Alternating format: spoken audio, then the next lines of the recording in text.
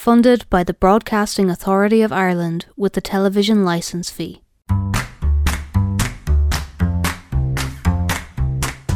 Streetwise Athlone.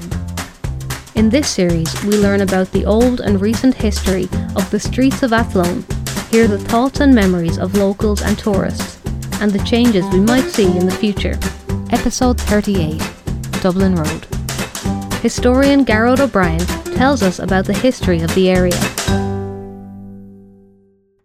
Athlone has changed out of all proportion in the past 50 or 60 years. In the 1950s and 60s, the Dublin Road leading out of Athlone was populated and busy as far as Bonavalley. In many ways, Bonavalley was somehow seen as the outer limit of the town, but gradually that limit has been pushed further and further out. Indeed, the name Bonavalley, which comes from the Irish Bun a Bhalig, meaning the end or terminus of the road, implied that it was indeed the outer limit of the town. The old Dublin Road out of Athlone went up past the back of the Bower Convent as far as Bonavalley and cut across to Garry Castle and led from there to Dublin via Mullingar. The original road from Athlone to Bonavalley was at some point extended to the town of Moat, and hence the widespread use of the term the Moat Road rather than the Dublin Road. It wasn't until much later that a link was made between Moat and Kilbeggan, leading to the creation of a new route from Athlone to Dublin. In the Abbey graveyard in Athlone there's a stone which bears symbols of plants, erected to Francis Clenton, a nurseryman of Bonavalley, who died in 1803. It seems that Bonavalley was at that time the market garden for Athlone. One of the early catalysts for the pushing out of the boundaries of Athlone came in 1970 with the building of Athlone's first third-level college, then known as Athlone Regional Technical College, later as Athlone Institute of Technology, and today known as TUS Athlone, or the Technological University of the Shannon, Athlone Campus, which represents a strategic collaboration between Athlone and the former Limerick Institute of Technology to form a new and exciting technological university. The TUS Athlone campus has 4 faculties: Business and Hospitality, Engineering and Informatics, Science and Health, and the Department of Continued Professional Online and Distance Learning. The college awards diplomas and degrees up to and including PhDs in several subject areas. The university has an international arena facility with a world-class indoor athletic track that can accommodate 2,000 spectators. This arena, which was built at a cost of €10 million, has helped to put Athlone at the centre of Irish athletics. Already it has hosted combined event championships, open indoor games, national indoor finals, masters, under-23s championships, Connacht and Leinster indoor championships, as well as several club and athlete training days. In April 2018, at the AIT International Grand Prix in Athlone, John Travers of Dunor Harriers became the first Irish athlete to run a mile in under 4 minutes indoors in Ireland. He recorded a time of 3.5940, while the event was won by an Australian runner, Ryan Gregson, who finished in 3.57.86. The presence of the college was surely also the catalyst for the building of several housing estates convenient to the Dublin Road, including Willow Park, Valley Court and Cypress Gardens. My own memory of travelling to Dublin by car in the 1960s was that certainly from Glenwood or Ballydonagh to the outskirts of Moat, that one travelled along narrow roads under a canopy of trees which almost met at the midpoint of the road. This was all so very different from our very modern motorways of today. The construction of the Athlone bypass and motorway, which was opened in 1991, brought the town limits out to the roundabout at Kilmartins, and indeed beyond as far as Cregan Industrial Estate. As a result, a great number of businesses and light industries have been established along the Dublin Road to that point.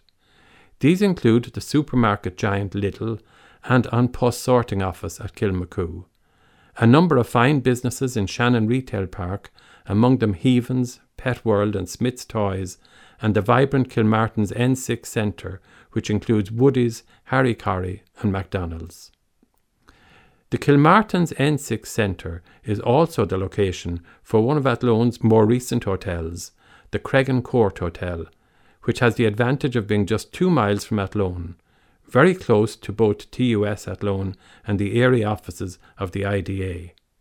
With 7 bedrooms and 5 meeting and conference rooms, the Cregan Court can comfortably cater for any business need up to conference facilities for a 50-delegate conference. So how much further out along the Dublin Road will both retail and industrial expansion go? This is something which is impossible to predict or answer at the moment, but given the rate of expansion in the past 25 years, it would seem safe to assume that Athlone's trend of pushing out the boundaries is set to continue for some time to come.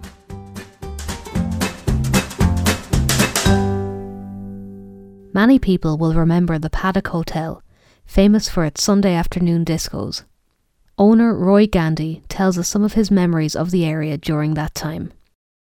Many years ago I was in the bar business in London, and we decided we wanted to come home to Ireland. My wife was Irish. So we came over and decided to go into the pub business because I had this field. We built the Paddock 10-bedroom hotel. And we run that for quite a while. It was successful. But then the college had begun to operate, and so I decided to extend it. So I put a small extension on, and that wasn't enough. And then we decided to go bigger, and I built a ballroom for weddings, dance floor, Christmas parties, and I built a big bar, the tack room as you see today. The very little left of the original Paddock. I had a very successful business down there, but then my sons weren't interested, so, I've been in the business in England here for many years, so I decided to retire. When you're in the bar business or something like the hotel business, you have a lot of memories, and they're all more or less, different things. I can't think anything stands. The only thing that stood out when I climbed the church spire for a pound bet. The steeplejack was staying there, so we went down to the shack for a drink. And we were talking about that. I said, I'll go up there. So my sister-in-law said, I'll bet you £1 you wouldn't do it. Now what they did, they had a ladder up the side of the church, then you went up that, then you come round, there's a ladder up the front of the church, right up to the spire. And I went up, he followed me up, he showed me what to do, because the steps are quite long, and you just hook your foot behind one if you want to rest, so if you do fall back, your leg holds you, unless that falls. But that was probably the biggest memory I have from down in the Paddock. I had so many happy memories of different customers you have, clients, weddings we did, many a party we used to have in those days, and going into town to the Guards dance and things like that, in the Prince of Wales, because I didn't have a ballroom in those days. The Paddock Hotel, that's what the original building was called. But then I built on the big bar at the front, and because I used to keep horses, we call it tack room, which is what all the gear for a horse is called tack. So that's why we call it the tack room. And we had horsey memorabilia inside there in those days. Oh, since I came here, the college was just opened. There was virtually nothing up there. Willow Park and all these places, Valley Court, wasn't around. There was a water pump on the main road there. We could go and get water if we had a shortage, And the Dublin Road, of course, there was nothing down there. On Bunny Valley Hill, there was just a few cottages on the right-hand side, which are still there, but then there was virtually very, very quiet. I mean, my first time here was 1950.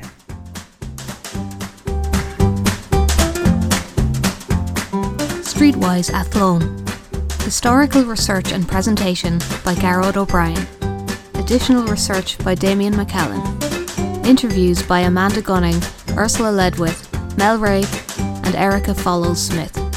Editing by Kyle McCallan. Produced by Amanda Gunning. The additional contributor to this episode was Roy Gandy. funded by the Broadcasting Authority of Ireland with the television licence fee.